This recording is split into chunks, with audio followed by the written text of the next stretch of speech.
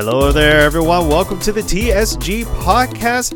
Just a huge disclaimer before we begin that all content produced on this channel is for education and entertainment purposes only. Enjoy the episode.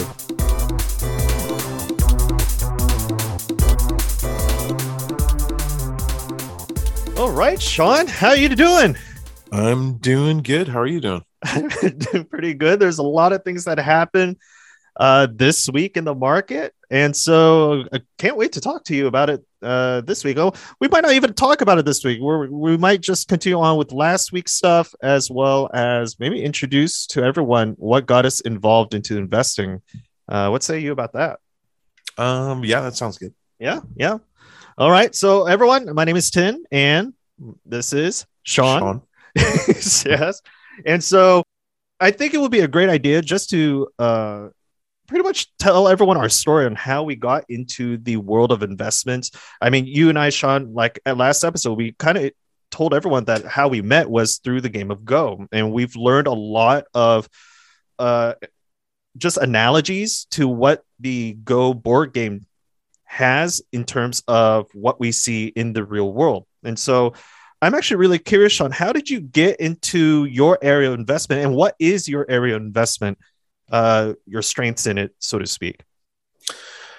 Let's see. Well, I studied business in college, and it's interesting. Going to business school is kind of like strategic management school, which is weird because I don't know how many people are actually going to go into strategic management. Like, I guess if you went to Harvard, then you're probably going into strategic management, but I went to a state school, and I think most of us probably were not gonna go that high in a large organization. Hold on, really quickly. I'm sorry to interrupt, but what is strategic management? If you can help me out here. Kind of like how to run a large organization. Okay. From the top, I mean, I guess it can be applied to small organizations, but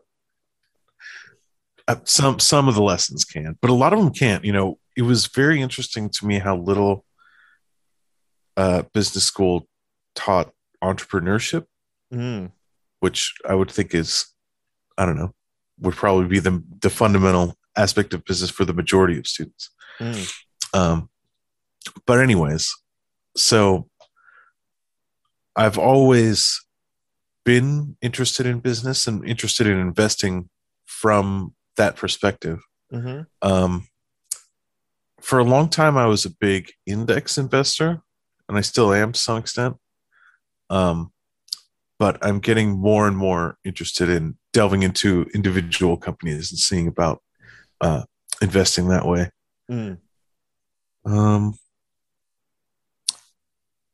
So really quickly, just to recall back what you said. So you found that the business school that you went into, they didn't really teach a lot about entrepreneurship. And why is that? I mean, I've never went to a business school, so just my background is a strictly science person. So I was a biology major. And so I never went to school for business, but you would think that entrepreneurship being the huge, trend these days, and being so integrated with the concept of business would be taught more in an academic setting. So what is it that you saw that they didn't really cover in an academic background setting for business schools, for entrepreneurship? Well, so they did have an entrepreneurship concentration. Okay. So some of the students could go into that.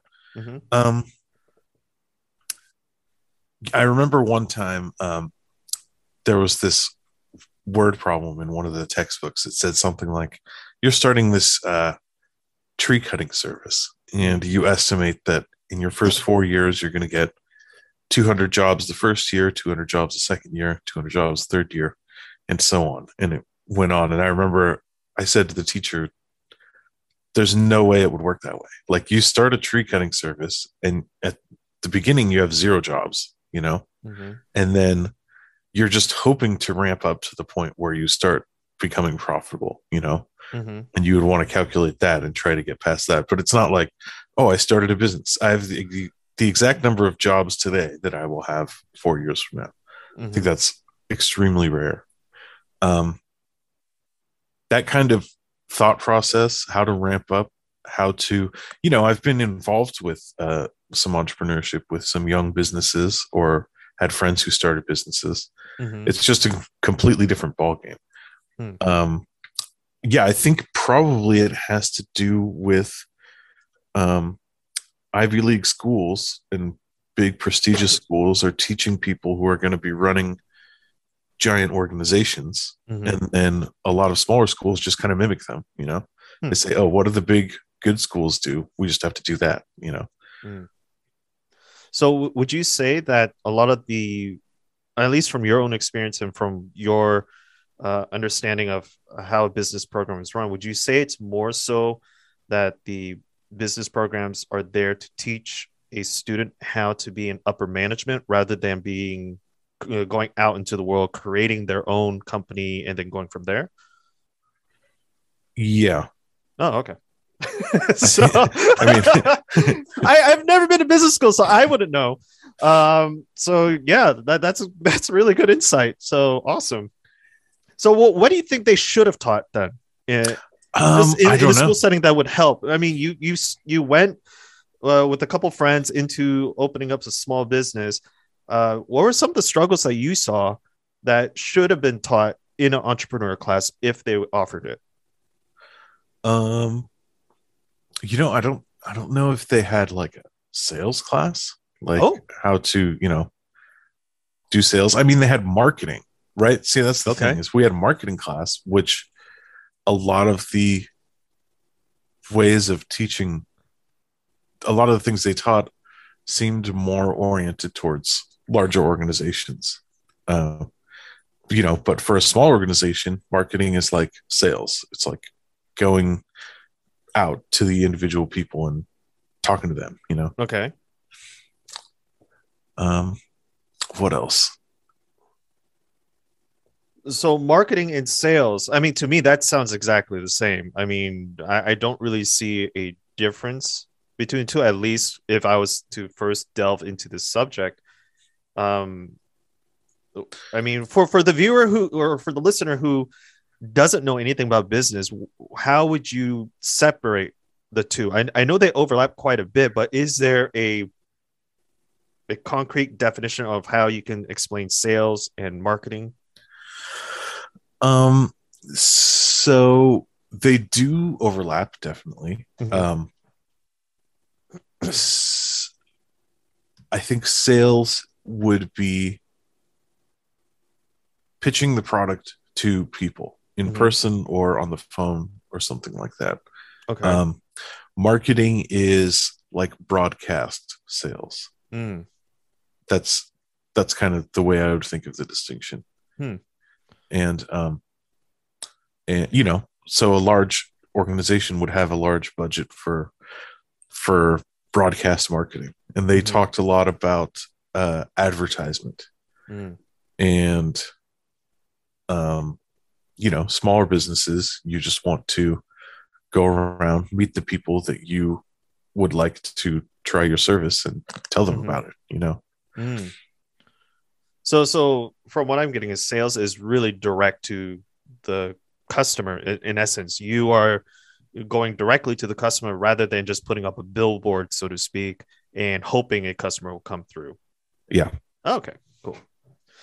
So I know that for a lot of viewers listeners, that might seem very simple, but I cannot stress this enough that when I first started, and now I'm going to segue into my story here. So sorry, Sean. No worries. When I first started, I had no concept of what a business was, like legit no concept. I thought it was like, oh, it's like a Starbucks store. You go in, it says Starbucks on the store, and that's a business. Like that was the scope of my understanding. And so I was living under a rock for my whole college years and before. And again, I was in the world of science. I had no clue. I didn't want to think about what a business was. I had no concept of financials, money. And so at least for my experience, what really got me to really look into this stuff was right when I got out of college. I couldn't find a job. I didn't know what to do. And I just started volunteering my time in a lot of different organizations. And a person just literally came up to me and told me, "Hey, why don't you do investments?" And I was like, "What do you mean by investments?" They're like, "Well, why don't you invest in a business? You're working here, you're volunteering, you're making a little bit of cash because I was getting paid through tutoring and all of that. And so I had a little bit of cash saved up. And they're like, okay, why don't you invest this into a small business or something like that? And I was like, well, what do you mean go to like a Starbucks and give my money? And they're like, no, why don't you invest in the stock market? Because right now the stock market is doing very well. And this was right after 2008, 2009 crater. And a couple of years after that, the stock market was regenerating. It's going up again. And so I was like, what do you mean by that? And that's what got me into this game of trying to understand where to put my money. And I didn't make a lot back then. I was working minimum wage, and it was not a lot of money, but just investing a portion of that, I saw a good amount of income or a good amount of return. And I was like, you know what, I'm hooked. And I just kept going and going and going from there. I learned a lot. And I also, again, science background. I started my own business, if you will, with the Twitch and with the Instagram and all of that. And I've learned a lot of lessons from that. And I do apply that into my investment practice. So, but that is essentially me. So my forte, at least in what I'm comfortable with doing, is more so the equities market, the just straight out stock investments. I don't typically branch out from there. I don't go into options. I've dabbled in options before and I lost a lot of money. And so now I'm really focused on staying with what I know. And that's been very fruitful, at least in my own experience. And Sean, I would say that, or I would guess that indexing your own money into the stock market has been fruitful for you as well. Yes, it has. Okay. So how did you learn about index? Because when I first started back in 2011, 2012 ish, I had no clue what an index fund was. All I heard was mutual funds and stocks and bonds. Like those are the only three when I first started learning this for myself. And so how did you figure out what index funds were? Did someone tell you about index fund, or what is an index fund? So I think I read about it online. I think it first started when I was probably in junior high or high school. Mm-hmm. I had made some money, and I was talking to my dad, and he said, "Hey, why don't you put it into a mutual fund?" Okay. And so years later, probably after I got out of high school, I saw the money had grown. Thought that was pretty sweet. Ooh. So at some point, I went online and learned. I read. I found the Motley Fool website and read.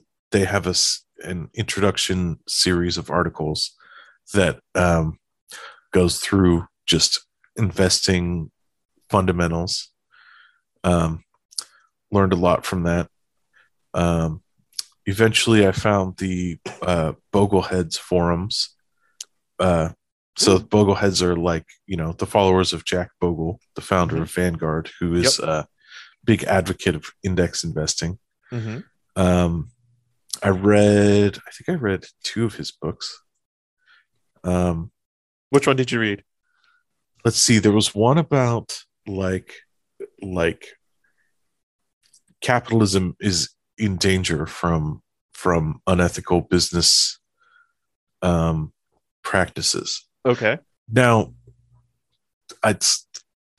we could go on a tangent about that because I find it odd so it's the idea is that board members and stockholders are not really holding their companies accountable for the actions of the company. Mm. And I don't see how index investing solves that. Couldn't it make it worse? Because now, Vanguard and BlackRock and other, holders of massive amounts of stock are Mm-hmm. making decisions for their clients, Mm-hmm. right? They themselves are choosing board members and things like that.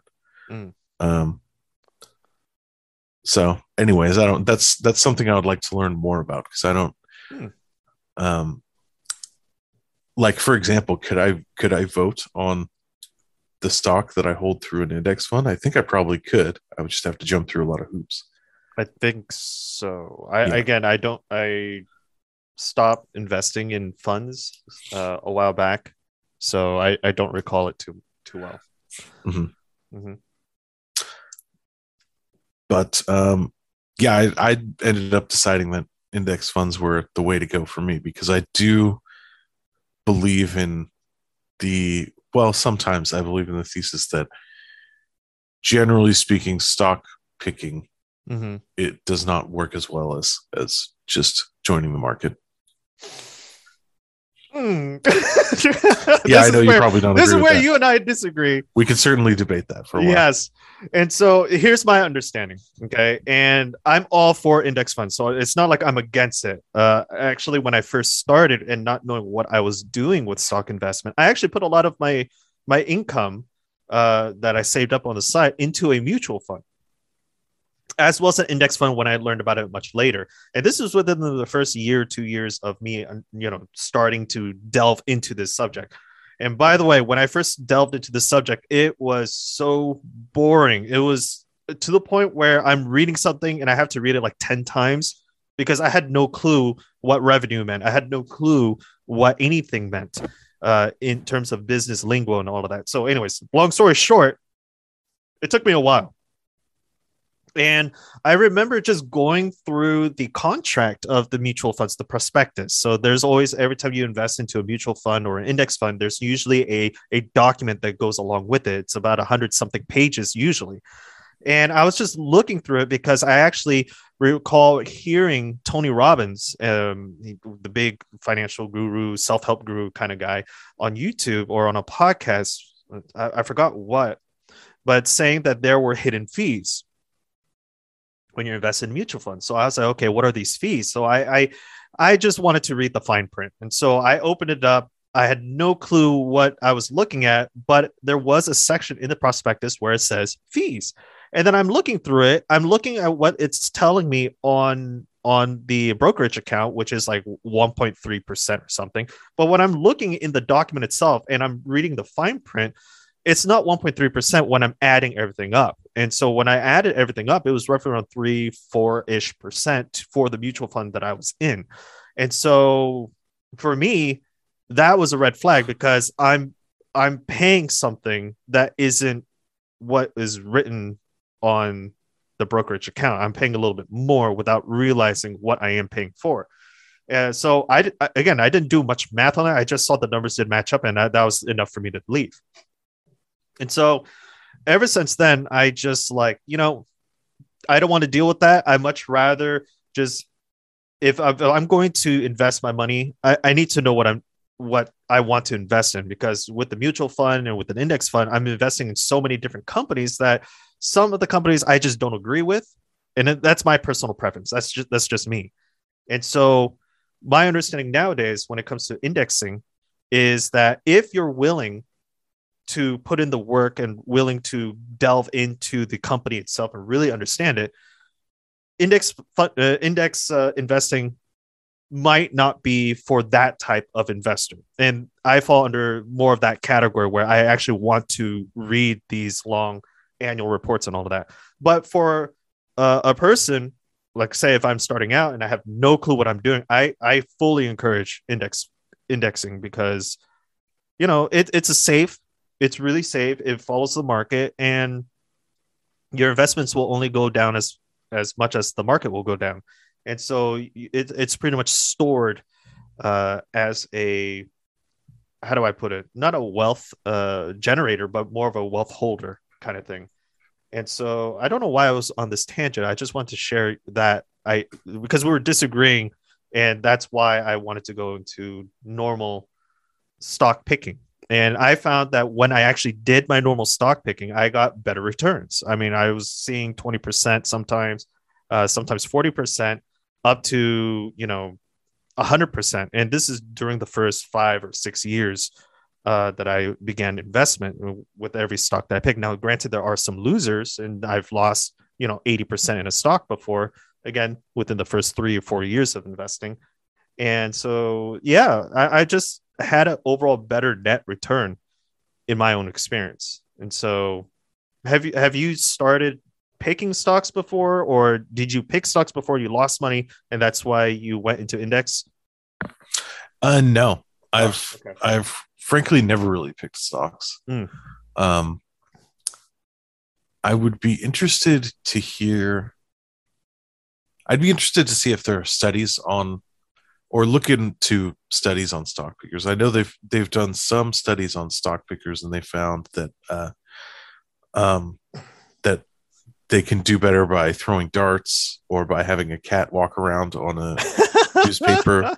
Um, but I wonder, there's probably some interesting caveats to that. Now, like one thing, for example, uh, I'd be curious to find out how stock pickers perform over the next 10 to 20 years, Mhm. um, because I'm thinking of the long-term debt cycle, which we could talk about, but I think this is Ray Dalio's theory, or Mhm. a theory that he propounds.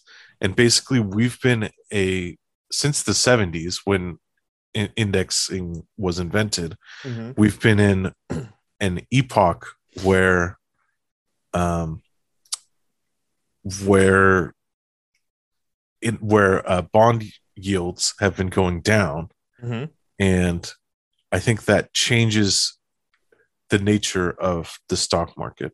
Yes. Yes. Um, and Mhm. so maybe, indexing, uh, I wouldn't be surprised if indexing does better during that type of epoch, and then it will do worse over the next 20 or 30 years. Mhm.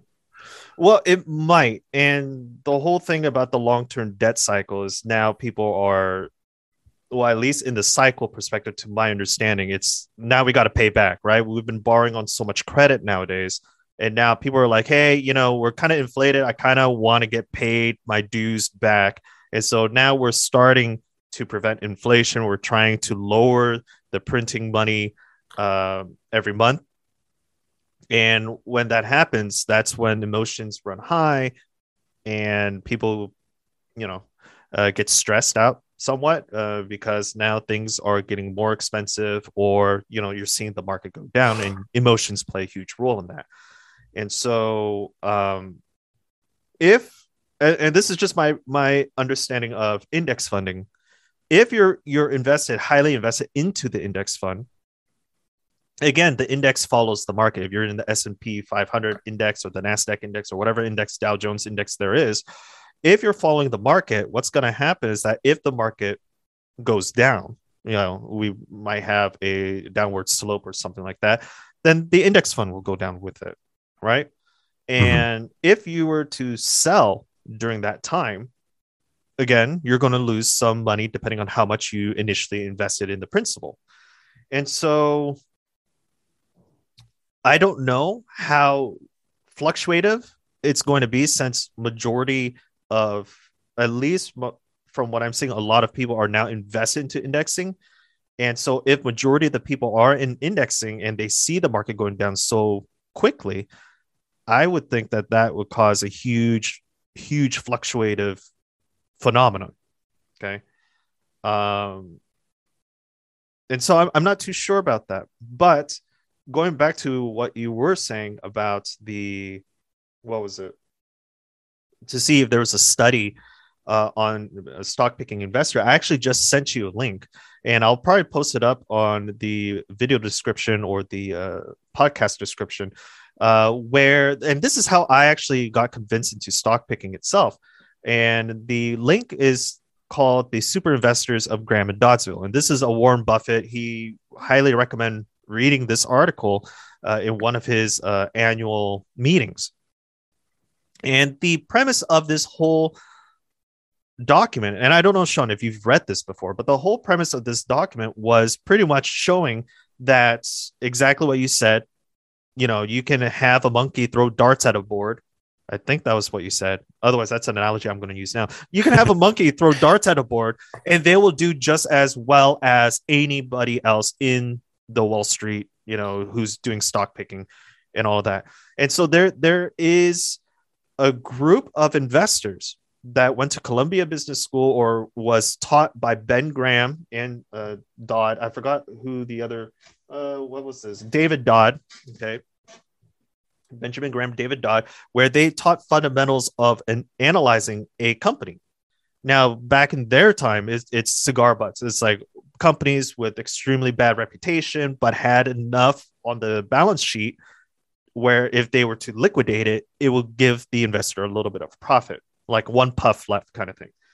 And so all of these investors that took this course, 15 of them, again, I don't recall the numbers off the top of my head, but majority of them was able to do very well in the stock market during any time. So during a recession, a boom, a bust, whatever, they were on the top of the crop, so to speak. They had a great return. They had a great history of stock picking investing. And it all came from this little group. And if the general population, right, if this was just a normal case where you're just averagely picking people from the same school, same company, you would generally see a similar behavior, but it's only in this specific group where you actually see a big difference in what all the other investors are showing. And so that got me intrigued into actually understanding how stock picking worked and how investing, in this case, value investing, worked. And so Sean, if you haven't read it yet, I would say go read it. Listeners, if you haven't read it yet, go read it. It's a really interesting read. Again, the last time I've read this was back in 2000 and I want to say 2012, 2013. So it's been quite a while, but that's at least from memory what I can remember. So interesting. So there's a lot of strategies. And again, this is just my understanding of business in general. And it's just through my experience of doing stock picking. You know, there's going to be certain things that you will be looking for when looking at a company. And when I first started picking stocks, I really didn't know anything about the company. I just knew the name. It's like, oh, I want to invest into like a company like McDonald's. All right, I know McDonald's. Okay, let's put my money in. But I didn't really understand the fundamentals behind it.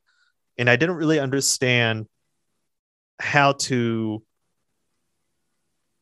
know whether or not the company is on a discount or it's on a fair price or expensive price, so to speak. And a lot of times when I'm trying to explain this to, you know, my friends and family, I would say, well, if you go to the market, say you're shopping for groceries, you'll notice a can of beans selling for 89 cents at one grocery store, another can of beans selling for 99 cents, another can of beans selling for $2 at another grocery store. And so as you get more experience shopping at multiple different areas, you kind of pick up what is a really fair price and what's a really expensive price or what's a really cheap price. And that's the premise of how I would approach stock picking today. And it's just really getting that experience and, you know, just shopping around, so to speak, just to see what's pricey and what isn't. I know it's not as simple as that, but that's as simple as I can explain it right now. So it's a long process. It really is, in my opinion. Interesting. Mm-hmm. I went on a huge tangent. So you were saying, Sean. I know we had like a whole episode lined up, but this is just, I'm just pouring out like my experience right now with this stuff. And, you know, and if you actually look at it, Sean, with the whole index funding and crypto, you kind of do your own homework. Am I correct to say that? Like you actually put in some time and effort to understand, a little bit of crypto, a little bit of indexing, so that you feel more confident that you're not going to lose your money. Yeah, certainly. So, and I think that in essence is on the premise of value investing. You have to do some sort of homework, right?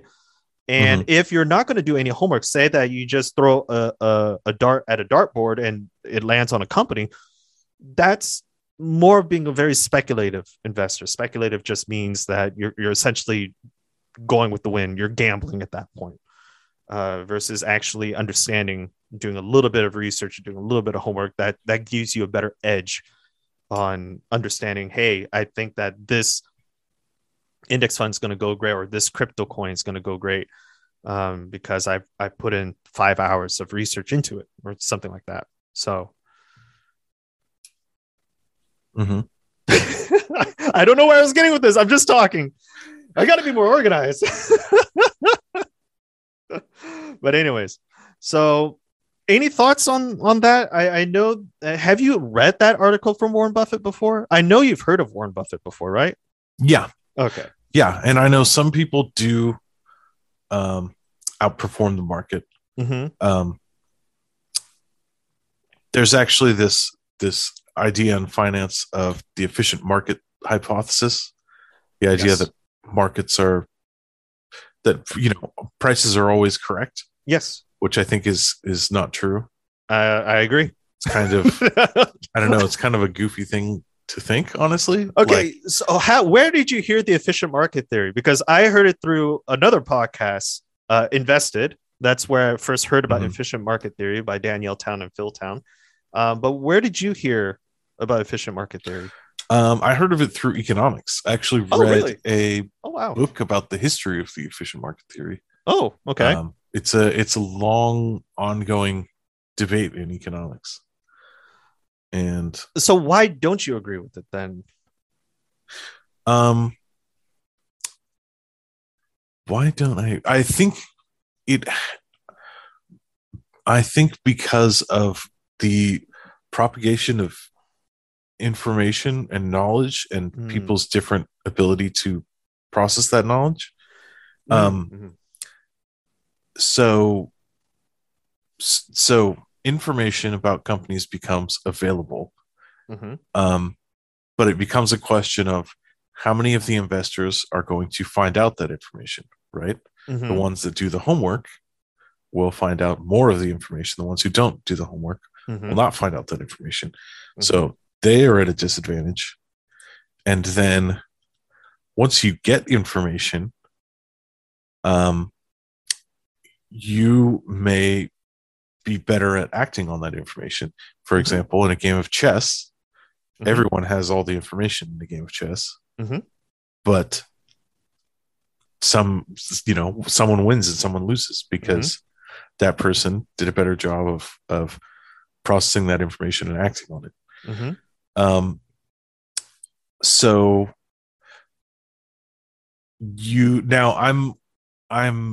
it's interesting to think about softer versions of the efficient markets hypothesis. Not that prices are always correct, but the prices, contain valuable signals, right? And I mean, that's like the softest version of it, but you could say that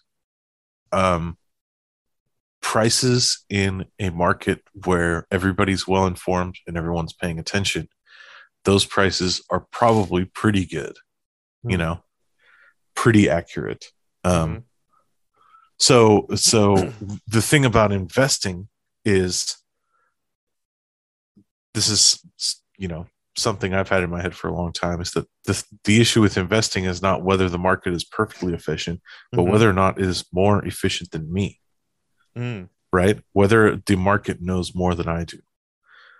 So the real goal, perhaps in all investing, is to find investments where you actually know more than everyone else, one way or the other. You could get there by doing homework. You can get there by just thinking everybody is wrong, right? If there's a popular thesis about a particular investment and you're just like, wow, that thesis is so wrong, Mm-hmm. then you can cash in on that. Mm-hmm.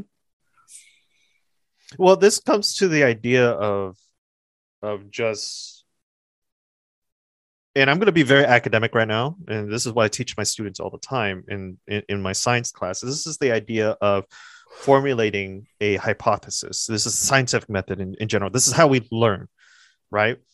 And I agree. Efficient market theory is very I don't agree with it personally. And I found this through my own experiences that there will be times where the market will be extremely inefficient. And usually during that time, majority of the buyers and sellers are hyper emotional.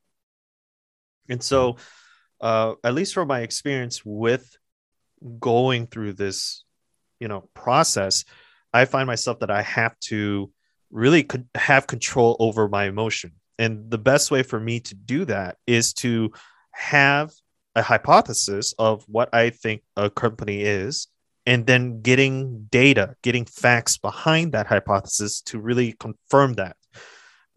And if I find that my hypothesis is confirmed by the data, then whatever fluctuation goes on in the market, I just don't think it's going to change what I found. And again, this is where doing homework comes in. And you're absolutely right. You want to have the advantage, and that's the whole point. Is you have to invest in what you understand most and what you're competent in. This is what we call in the value investing world the circle of competence, right? You want to invest in something that you actually understand or you're interested in learning and how to understand, and then going from there. And that has been invaluable to me during my investment practice, because it made me stay involved. It made me more interested in what I was looking into, especially when you're reading boring, super boring annual reports that are 500, 800, 300 pages long. And so, and that's the whole process is even when we're writing for a scientific journal or for any academic setting where we want it to get peer reviewed and publish, we have to have a strong evidence of theory behind that. And so that is just my 2 cents on efficient market theory, and just confirming what you were saying earlier about, being able to understand what you know and going from there. So, but yeah. Now, the thing is that I'm finding is the chess lingo. I really like how you brought in the chess. And again, this is the whole point of us doing this idea of this podcast, where we're relating it to the game of Go, which is a very ancient type board game where you don't necessarily know how the pieces work, right? And in chess, you know how a pawn works, a queen works, a rook, a bishop, a knight. You know how they move, you know where they're going to go, and you can visually see it. But in the game of Go, the pieces are all the same. There is no difference in pieces. What there is a difference in experience. And I think that if I was to relate investment to the game of Go, it really is that when you first start out, you're not going to know what you're doing, right? Just like in the game of Go, you have no idea what you're doing. You're just placing stones on the board. But as you get a little bit more experience, as you get involved with the game, with investment, you begin to see certain patterns. You begin to see certain situations that seem familiar. Say that you're studying history, back in the 1920s, the Roaring '20s, and you're comparing it to now. Or you're studying, during the 1950s and you're comparing it to now, or 87 and comparing it to now, you're going to see a lot of similarities in the same type of situations. And understanding that, like in the game of Go, understanding the different circumstances or situations, you can better prepare what your next move is going to be. And I think that this is the reason why we are so invested in that game, is because we're seeing that type of similarities into the investment world. Sean, I don't know if you also see that same thing, but what's your thoughts on the game of Go related to an investment then? Yeah, there's definitely a lot of similarities. I mean, it's almost like in the game of Go, you're adding stones to the board, so it's almost like you're investing. Hmm. You're investing your stones in Hmm. particular territories, Yes. and and there's opportunities in every direction, Hmm. especially in the beginning of the game. Um, there's there's something for everybody. You know, even if Hmm. you lose a game of Go, you can come away with like 40% of the territory. Hmm. Um, so that's what's nice about investing is if you get to the point where you're doing a decent job of it, then you may be underperforming other investors, but you still are probably making some good money for yourself. Hmm. Um, and yeah, that's one of the lessons I often take away from Go is that if you know having the chess mindset of looking at life and saying, I want this thing, and then I must get it. And it becomes this binary thing. Like I will either win or I will lose, and then I will be sad. But um, the I think it's more valuable to say to sort of take what you want and divide it up and then prioritize it, Hmm. and say, this is my top priority. I'm Hmm. going to get that first, and then you start going down the list. And eventually you can't have everything, but because you prioritized, you're pretty happy with what you got. So, What do you mean by prioritizing in relation to investing then? Because in the game of Go, when we prioritize a certain move, we know what we want out of that outcome. Granted, there's multiple variations to get to that outcome, and we have to adapt to the circumstance. But when you're talking about in investment terms, what does that mean to you? um, well, I mean, part of it could be how much time do I devote to investing? You Oh, know, okay. um, maybe I don't want to devote that much time to investing, so I'll buy an index fund, Hmm. right? Hmm. Um, but if you think you can get better performance, then maybe you would devote some time to learning about business, especially if you already know about some type of business. If you work in a particular business or something like that, Hmm. then you might be able to get that edge Hmm. with less work, right? Hmm. And so it's sort of the combination of the priority and the cost of the thing, right? If there's something that's pretty high priority that's also low cost, go for that. That's Hmm. like the winning move right there. Hmm. And so yeah, in investing, I would say it's kind of about investing time and of course investing your money and prioritizing, how you want to invest that time and money. Hmm. So I'm going to segue just a little bit, but staying on the same topic. Mhm. If one was to invest their time now in today's circumstance, where should that person look? I mean, what industry, what sector, what form of investment should we be going into if we want to prioritize enough time to really understand and really make a good decision on where to put our money? Again, this is strictly an opinion, but I would like to know what you think. Um, well, my first answer is the one you know about, Okay. but um,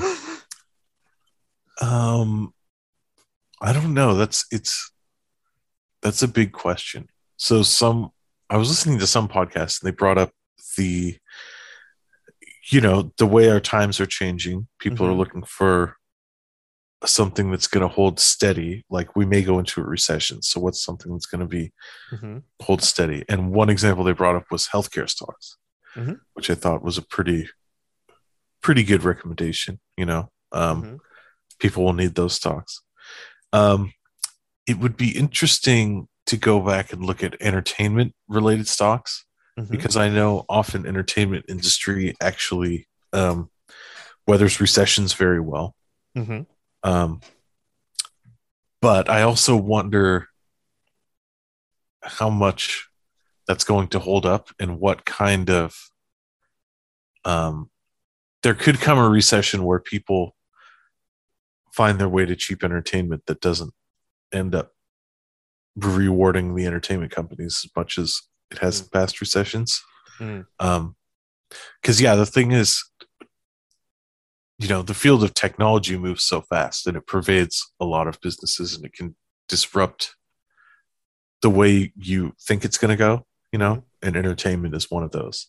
Like Netflix, for example, recently just Big took news. a Yep. Which I kind of thought was going to happen. Actually, I remember years ago, I was talking to my dad about how it was in the news that Netflix had surpassed the valuation of Disney. And me and my dad were just like, no way. That is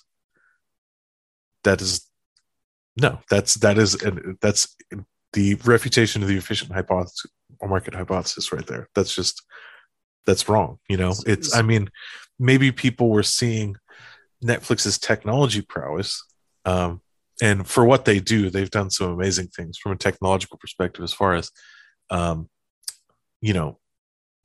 serving those videos without disruption at high quality. They've done some amazing things. They created these. I think they created the idea of the chaos monkey, where someone from their tech team will go in to their system somewhere among their servers.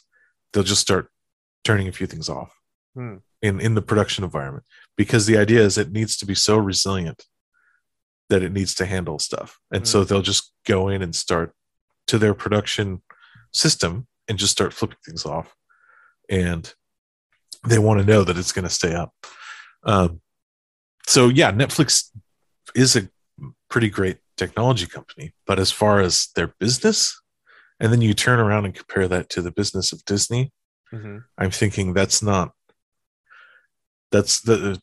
Netflix is exceeding their valuation, that's a short-term aberration, and in the future that will get fixed, because Disney, unless they completely shoot themselves in the foot, Disney's definitely going to be more valuable than Netflix in the long run.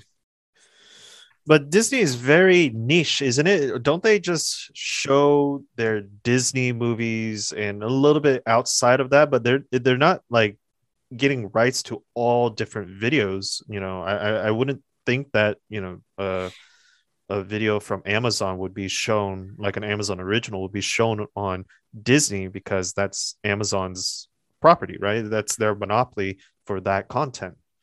And just vice versa, Disney's not going to show their videos on Amazon or Netflix because they own their own video service platform. So Disney, before Disney had their own video service platform, they did show they would license their content to those platforms. Okay.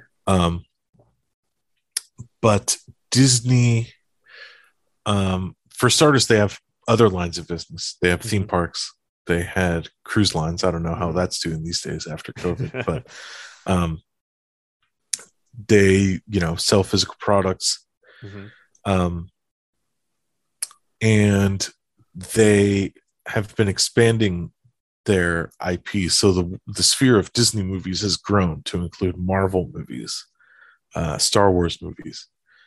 And Disney has had divisions that made serious movies. I think Touchstone maybe was a division of Disney. But so Disney is fully capable of making whatever they need to make, right? It might take time, but I think the plan for Disney Plus is they will have all of the types of content that everyone would want to watch, basically. But it'll be a long-term strategy of building up that content. Currently, they mostly have, like you said, the Disney movies. They don't currently have stuff that appeals to everyone, certainly not as much as Netflix does. But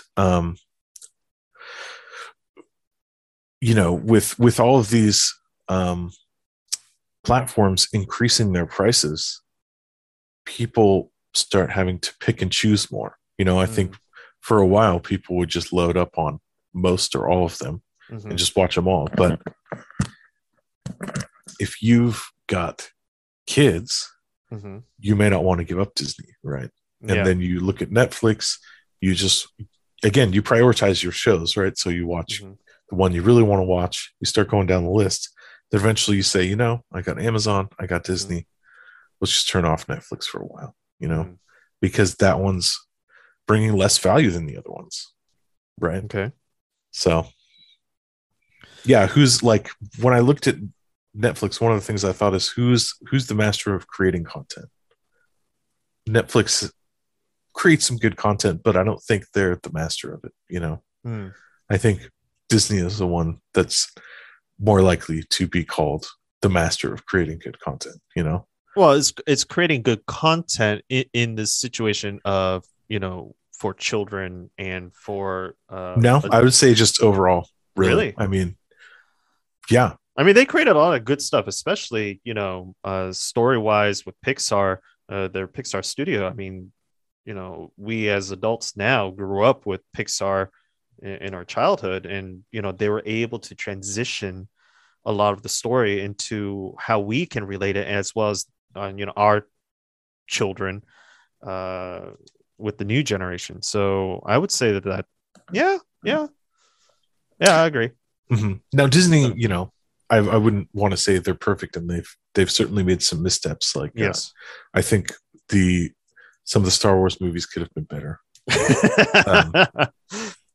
We're not going to get to the Star Wars debate here. So. Yeah. Are you sure? Because we don't want to talk for 3 hours about. No. No.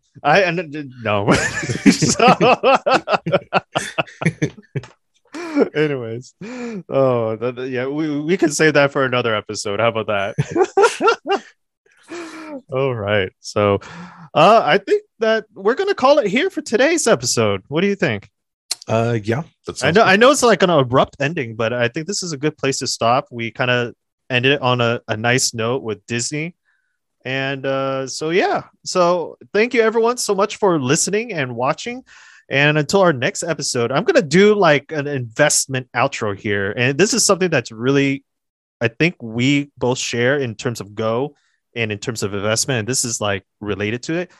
Remember, don't trade $1 for a penny. Don't trade $1 for a penny. Anyways, that's my outro. So we're going to stick with it. So guys, thank you again. Don't trade $1 for a penny. And I'll see everyone. We will see everyone, actually. You and me, Sean. We will see everyone in our next episode. Cool. Cool. Take care.